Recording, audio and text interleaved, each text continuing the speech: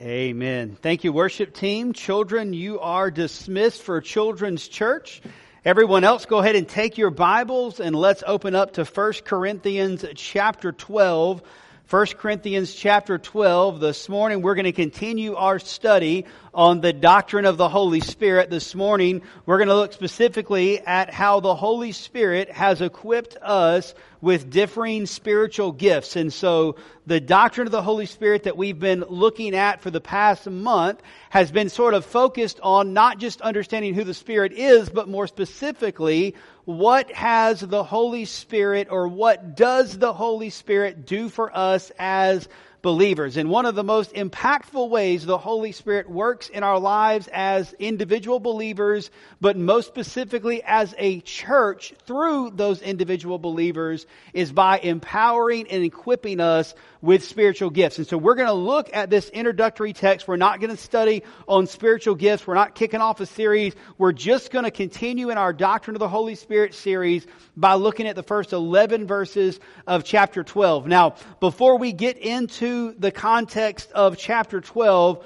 we need to remember the context of the letter to Corinth as a whole. And so before we jump in, let me just kind of remind you of some things that you may have forgotten about the church at Corinth. Remember that the city of Corinth was a major city of its time. It was not only a major city, but it was a port city. And because it was a port city, a lot of travelers made their way through the city of Corinth. Very few of them stayed there. There was a huge population that lived there, but the vast majority of people on a daily basis at Corinth would have likely been traveling through the city from one place to another, doing business and doing trade. Because of that, Corinth had discovered that they could make a lot of money by sort of catering to the needs of those that came to town. And so when you think of Corinth, probably a modern day equivalent would be Las Vegas, right? What happens in Vegas stays in Vegas. That's not a motto because there's a lot of holiness and purity going on. Amen? Right? That's a motto that basically says, come here, we have anonymity, no one will find out the wickedness that's done here in this city. That was Corinth. Corinth was a port city, and because of that, they catered to a lot of different things. Matter of fact, Corinth had sort of a buffet, if you will, of religions. You could find anything and everything to worship in the city of Corinth. Remember, Corinth was also famous because it had a temple dedicated to the goddess of Aphrodite, where to worship her, you would go and you would lay with one of the temple prostitutes as a form of worship. The word Corinth, or to Corinthanize, it was literally slang for sexual immorality known around the town. And so to Corinthanize was to be immoral. That's the city of Corinth, right? And again, we wonder, why is our church named Corinth Baptist Church? Amen? Right?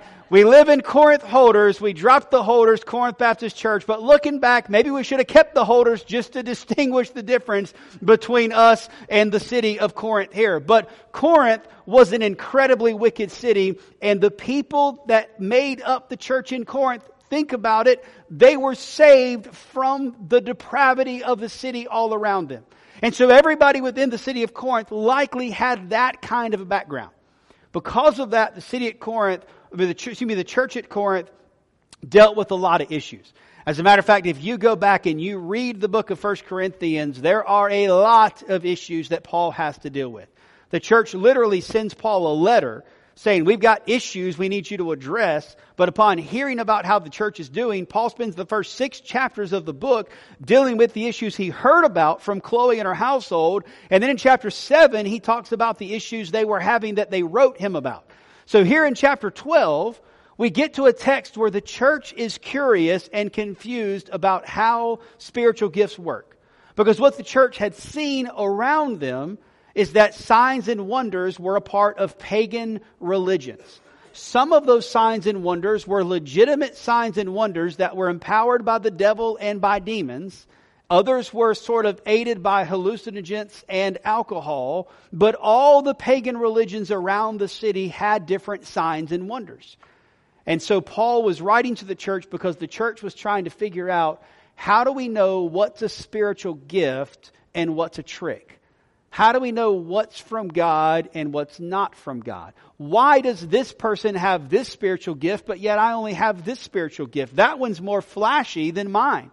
Why did God give spiritual gifts to begin with? And so what Paul does in the first 11 verses of chapter 12, before getting into a lot more detail and addressing more issues in the following chapters of 13 and 14, is Paul basically gives us some basic truths, some basic principles concerning our being equipped with spiritual gifts by the Holy Spirit. And so in the text, we're going to see 4 truths concerning our being equipped with spiritual gifts by the Holy Spirit. And so we're going to read verses 1 through 11.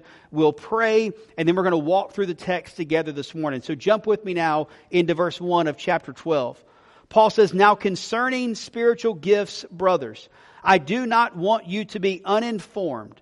You know that when you were pagans, you were led astray to mute idols, however you were led. Therefore, I want you to understand that no one speaking in the Spirit of God ever says Jesus is accursed. And no one can say Jesus is Lord except in the Holy Spirit." Verse 4, "Now, there are varieties of gifts, but the same Spirit. And there are varieties of service, but the same Lord. And there are varieties of activities, but it is the same God who empowers them all in everyone. To each is given the manifestation of the Spirit for the common good. For to one is given through the Spirit the utterance of wisdom, to another the utterance of knowledge, according to the same Spirit. To another faith by the same Spirit. To another gifts of healing by the one Spirit. To another the workings of miracles. To another prophecy. To another the ability to distinguish between spirits. To another various kinds of tongues. To another the interpretation of tongues. All these are empowered by one and the same Spirit, who apportions to each one individually as He wills." Let's pray. Lord, we thank you for the time we have together this morning to study through this text. Lord, we know that this text has been abused and misused. There's been lots of confusion when it comes to spiritual gifts in general. And that is exactly the context we find ourselves in, which is why Paul is writing to the church at Corinth to begin with. So Lord, I pray that as we walk through the text together this morning, Lord, that first of all, you, the Holy Spirit, would be exalted, as these are gifts that the Holy Spirit gives, the Holy Spirit empowers, and that all of these differing gifts that we possess are empowered by the Holy Spirit of God. So Lord, I pray that we will see that clearly this morning.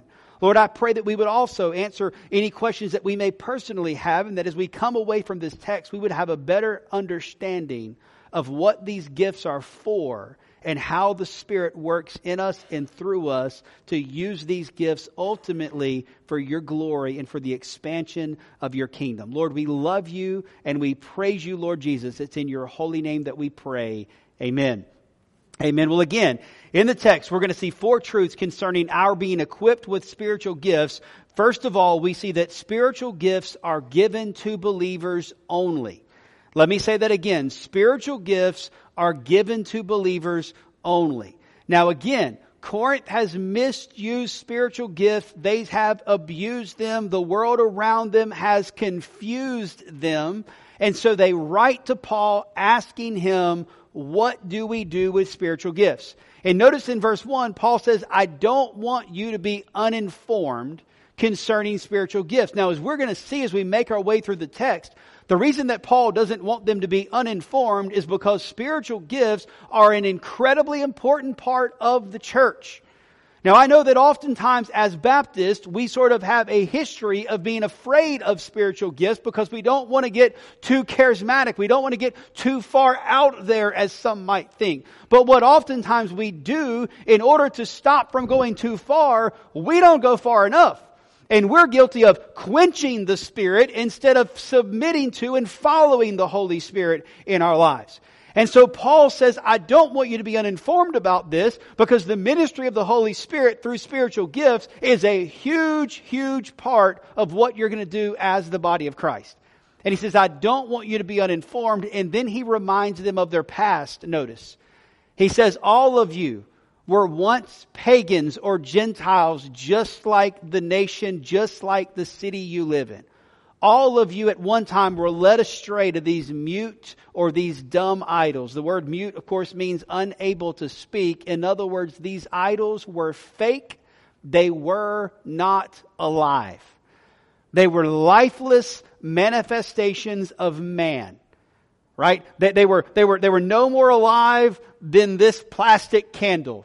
Right? Spoiler alert, it's plastic, that's not real. See, no wax is coming out. It's beautiful, but not real, right? They were lifeless. They had no life in them. They were man-made idols that were unable to communicate to their followers. And because of that, if they had any life in them, it wasn't genuine life. It was false life, empowered by the devil, empowered by demons, maybe even enhanced by alcohol. It was fake. It was false. And Paul says, all of you came out of that background. And because you came out of that background, some of you are getting confused about what is a spiritual gift and what is just a trick of the devil. So Paul says, let me get you some parameters so you can understand how this is going to work.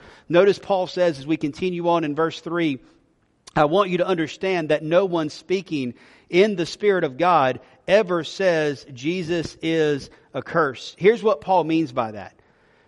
In the city of Corinth, there were people practicing all kinds of stuff. And the church is going, Paul, how do we know what's real and what's not? Paul says, here's how you can distinguish what's real.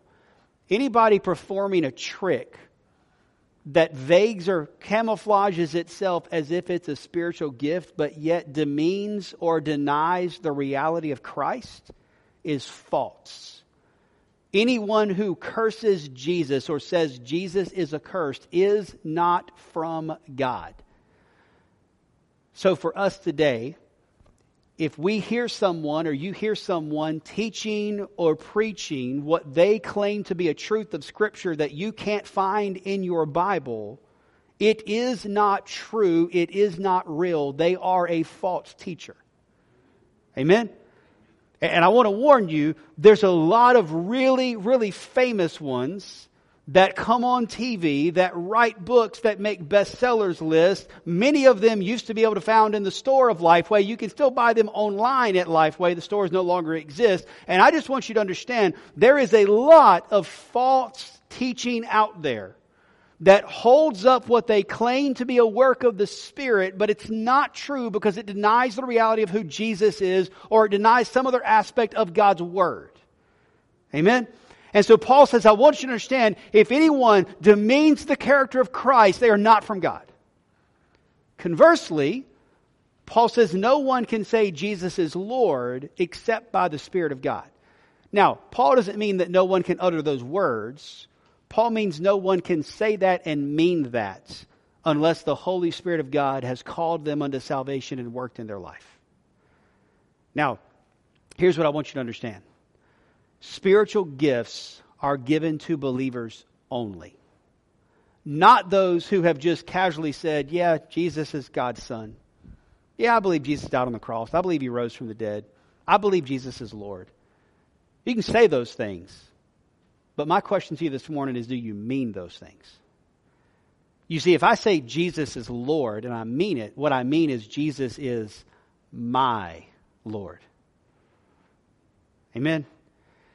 It's amazing how as humanity we can claim that God is sovereign, that He is over all, but yet try to excuse us from that list. Right? We love to claim God is sovereign. The pagan world around us loves to claim that God is sovereign, right? Wait for the next natural disaster, and what will you hear people do? They'll be crying out to God, right? Our thoughts and our prayers are with them, right? They'll and if it's a big enough national disaster, they'll sing songs about God, right? They'll cry to God when things are falling apart. They'll claim God is in control, Jesus is Lord, but they don't mean Jesus is my Lord, meaning that I've submitted my life to Him, that I'm living my life for the glory of God. And I just want you to understand that's the difference between knowing of God and knowing God personally as your Lord and Savior. The reality is you might be here this morning and you might truly believe that Jesus is Lord, but you've never made Him your Lord. You've never come to the place in your life where you have confessed your sin to God and you have surrendered yourself to God and said, God, I want you to lead, guide, and direct my life. I'm here to follow you, and that's all. And I want you to understand, until you've done that, you aren't really following Jesus. You are not truly a child of God. And conversely, you will not possess a spiritual gift until you are truly following Jesus. Amen? The good news is, if you're here and you're hearing this, that means the Lord has blessed you with breath and life so that you can come to faith in Him. Amen? And so if you're here this morning and you don't know Jesus Christ as your Lord and Savior, you've never really submitted to Him as Lord and Savior of your life, then before you leave here today, you can do just that. Amen? We're not at the invitation yet, so don't get your hopes up. But in like 45 minutes, when we get to the invitation, right, you can come forward and you can respond, or you can see me afterwards. But I want you to understand, if you feel God speaking to your heart right now, don't lose that. That's God letting you know that He loves you, that He wants a relationship with you, that you're not quite there, and that you need to trust Him as your Lord and Savior. Amen? And so what Paul says in the first 3 verses that we must understand is that spiritual gifts are given to believers only. And then secondly, Paul says spiritual gifts are given to encourage unity. Now look with me in verses 4 and following. I love what Paul says here. Paul gives us a lot of clarity in these verses that I don't want us to miss. Notice he says, first of all, there are a varieties of gifts. Now, first of all, the word gifts there, it's literally the word that we translate grace elsewhere, and it carries with it this idea that these are grace gifts. Here's what I mean by that. These are gifts that were given to you not based upon your talent or your ability. Amen?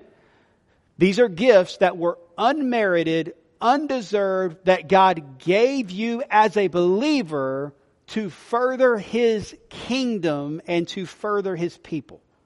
Right? Now, talents and abilities are great. And God gives those talents and those abilities, but those talents and those abilities are given to both believers and non-believers alike. For instance, there's a lot of people in the world that can play instruments. Not all of them love Jesus and pray for God's glory. Amen? That's a talent. That's an ability, not a spiritual gift. The difference is a spiritual gift is something that God has given to you for the specific purpose of furthering His kingdom. So, you can be given the gift of teaching, and you can use that to teach the Word of God to people. That's a spiritual gift. You can teach math at your local school. That is an ability. That's a talent. One's being done to further the kingdom of God. The other's being done to enhance math skills at your local school. That's not a bad thing, by the way. Right? Talents and abilities, they're good. And we should use all of them for the glory of God. Amen? But a spiritual gift is specifically given by the Holy Spirit to be used to further the kingdom of God. And so, first of all, he says that there are a varieties of gifts. So that gift term means that these are things that God has given to us freely. But notice he says there's a variety of these. There's not one size fits all. Right? There's a whole bunch of different gifts. We're going to look at some in a minute, but even the list we're going to look at isn't exhaustive. There's many more found all throughout Scripture. There's lots of different gifts that God has given to us. So there's a variety, of gifts, but notice what he says, but the same Spirit. Lots of different gifts, but they all come from the same Spirit. Amen? And what we find is that variety is for the purpose of bringing about unity.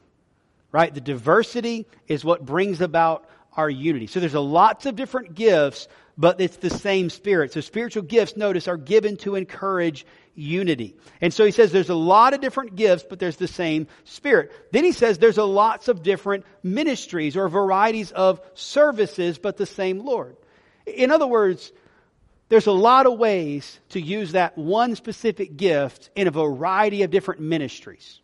Right? So for instance, someone's upstairs teaching the children right now, using the spiritual gift of teaching to teach kids. Right? Earlier this morning, many of you were using that same spiritual gift to teach adults. Right? So, same gift, different ministries. Right? On Tuesday morning, I will be using that gift of teaching to teach children at the local school at First Priority. Right? Wednesday night, I'll be using that same gift to teach adults while my wife teaches children. Same gift, different ministries.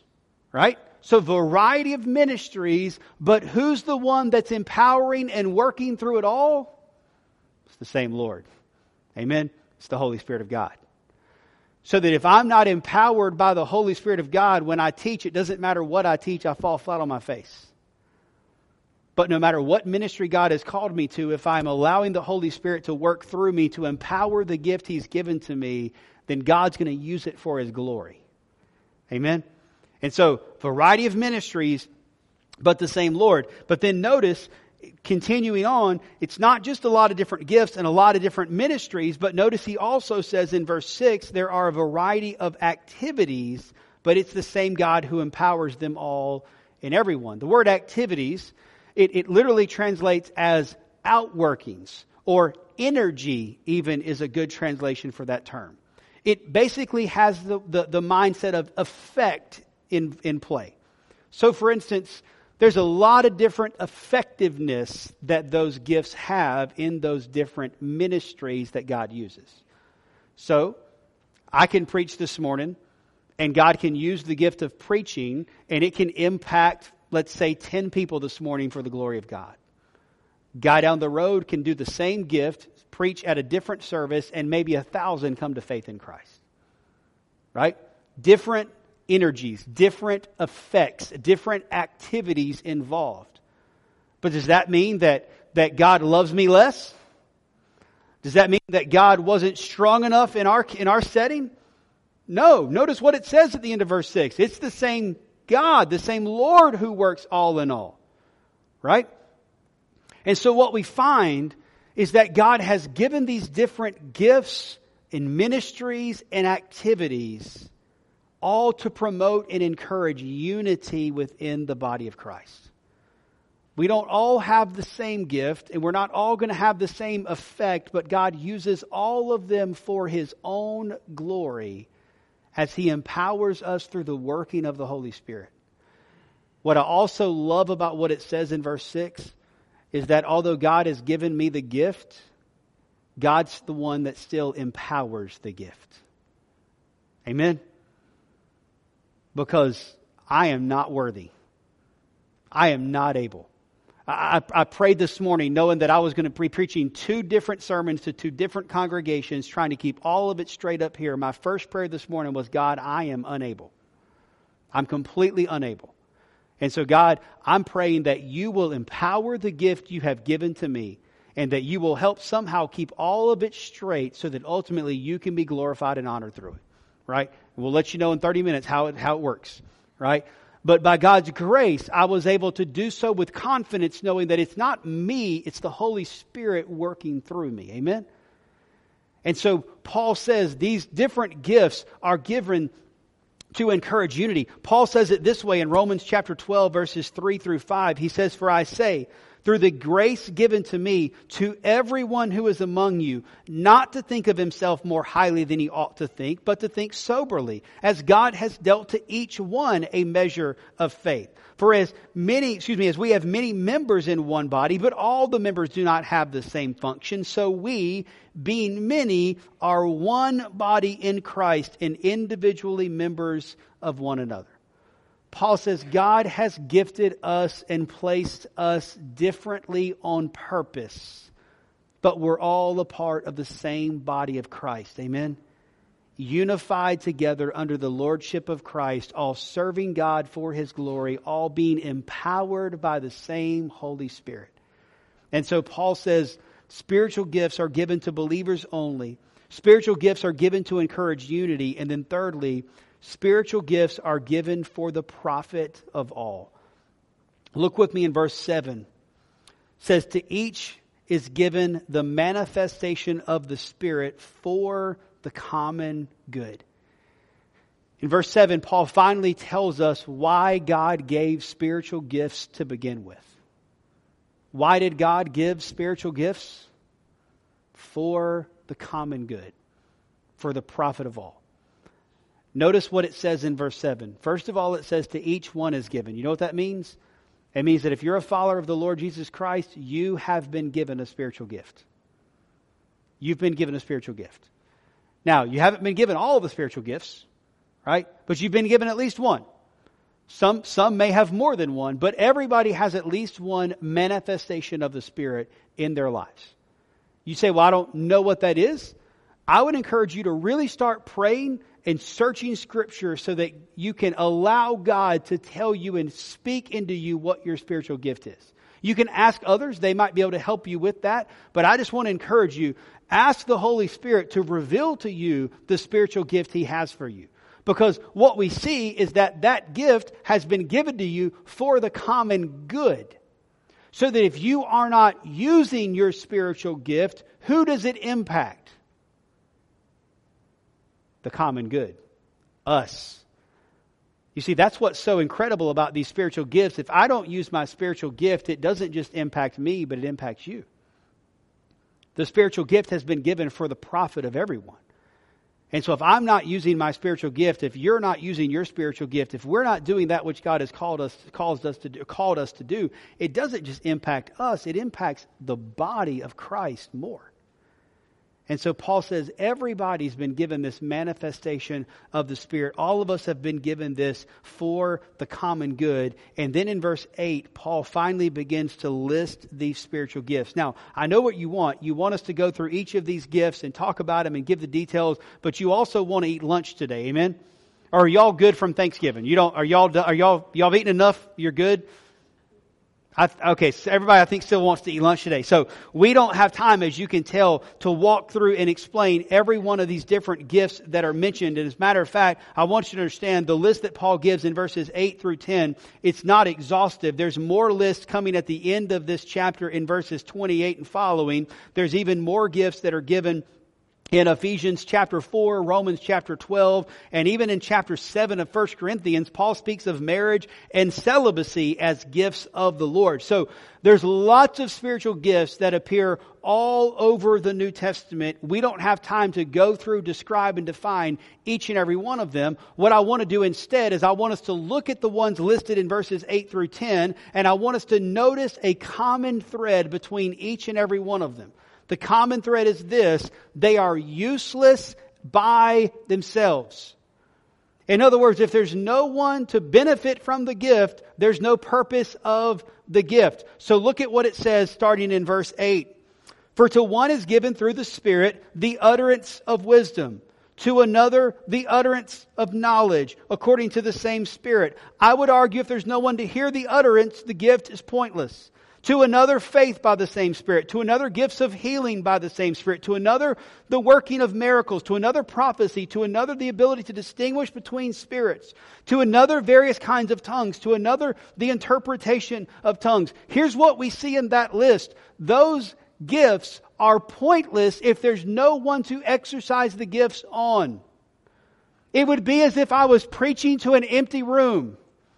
It would be worthless. It would do no good whatsoever. Amen? If there's a gift of healing but no one to heal, what good is it? If there's an ability to distinguish between differing spirits but there's no one there to distinguish between, what good is it? And so what Paul makes clear is that the spiritual gifts are not given for the benefit of the gift. They're given for the benefit of the body. In other words, I don't benefit from the gift of preaching. You benefit from the gift of preaching that God has given to me. Amen? That's how the gift works. If you have the gift of encouragement, which we see elsewhere in Scripture, that gift isn't for you to encourage yourself. It's for you to encourage us. Amen? So, if you stand in front of the mirror and talk to yourself, encouraging yourself, I guess that may be effective. I don't know. It's weird, but it might be effective. But I need you to use that gift of encouragement on me. Amen? If you've got the gift of administration, which we see elsewhere in Scripture, we need that as a body. That's not for you individually. That's for all of us. Amen? And so what we find is that God has given us these spiritual gifts through the Holy Spirit. The Holy Spirit empowers them. And all of this happens for the benefit of the entire church body. Matter of fact, Paul says the same thing in Ephesians chapter 4. He says he himself gave some to be apostles, some prophets, some evangelists, some pastors and teachers for the equipping of the saints, for the work of ministry, for the edifying or the building up of the body of Christ.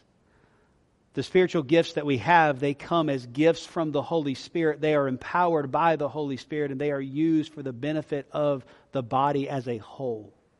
Amen? So again, let me encourage you, if you're not using the spiritual gift that God has given to you, it's impacting us, and we need you to use it. Amen? Now, there's a lot of reasons we don't use our spiritual gifts. Right? Sometimes it's because we don't know what they are yet. Right? Pray about it. If you can't figure it out, come talk to me. I'd love to help you walk through that. Sometimes it's because we're living in sin. And we're not very effective because of the sin that we're not dealing with. Sometimes it's because we're just not plugged into the local church. Right? We come, we go home, but we're not really plugged into the activities and the ministries of the church. Well, listen, if that's going on, then there's a spiritual gift that you possess as a believer that we're not getting the benefit of. And that's hurting everybody. Amen? And I'm not saying that to make you feel bad. I'm saying that because we need you. Right? We need you. These spiritual gifts have been given for the profit of all. And so all of us need to be actively using our gifts to benefit all of us as a church body. Amen? Spiritual gifts are given to believers only. Spiritual gifts are given to encourage unity. Spiritual gifts are given for the profit of all. And then fourthly and finally, spiritual gifts are given by the will of God. Notice what it says in verse 11. It says, all these are empowered by one and the same Spirit, who apportions to each one individually as He wills. A couple of things I want you to notice in verse 11 that are so helpful and encouraging. First of all, notice again in verse 11, all of these are empowered by the one and same Spirit. Listen, you don't have what it takes. That's why God gave you the gift freely based upon grace. You don't have what it takes. That's why God empowers the gift He gave you. Amen? That might sound insulting to you. That's incredibly freeing and encouraging to me, because you know who already knows I don't have what it takes? Me. I'm fully aware. Amen? We're all fully aware of our shortcomings. We're fully aware that we don't have what it takes. And what's so great about spiritual gifts, God gives them to us based upon His grace.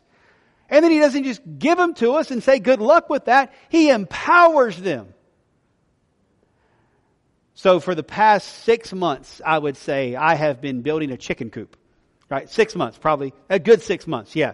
6 months. I'm determined for this not to be a project that I never finish. Right? But here's the problem. Right?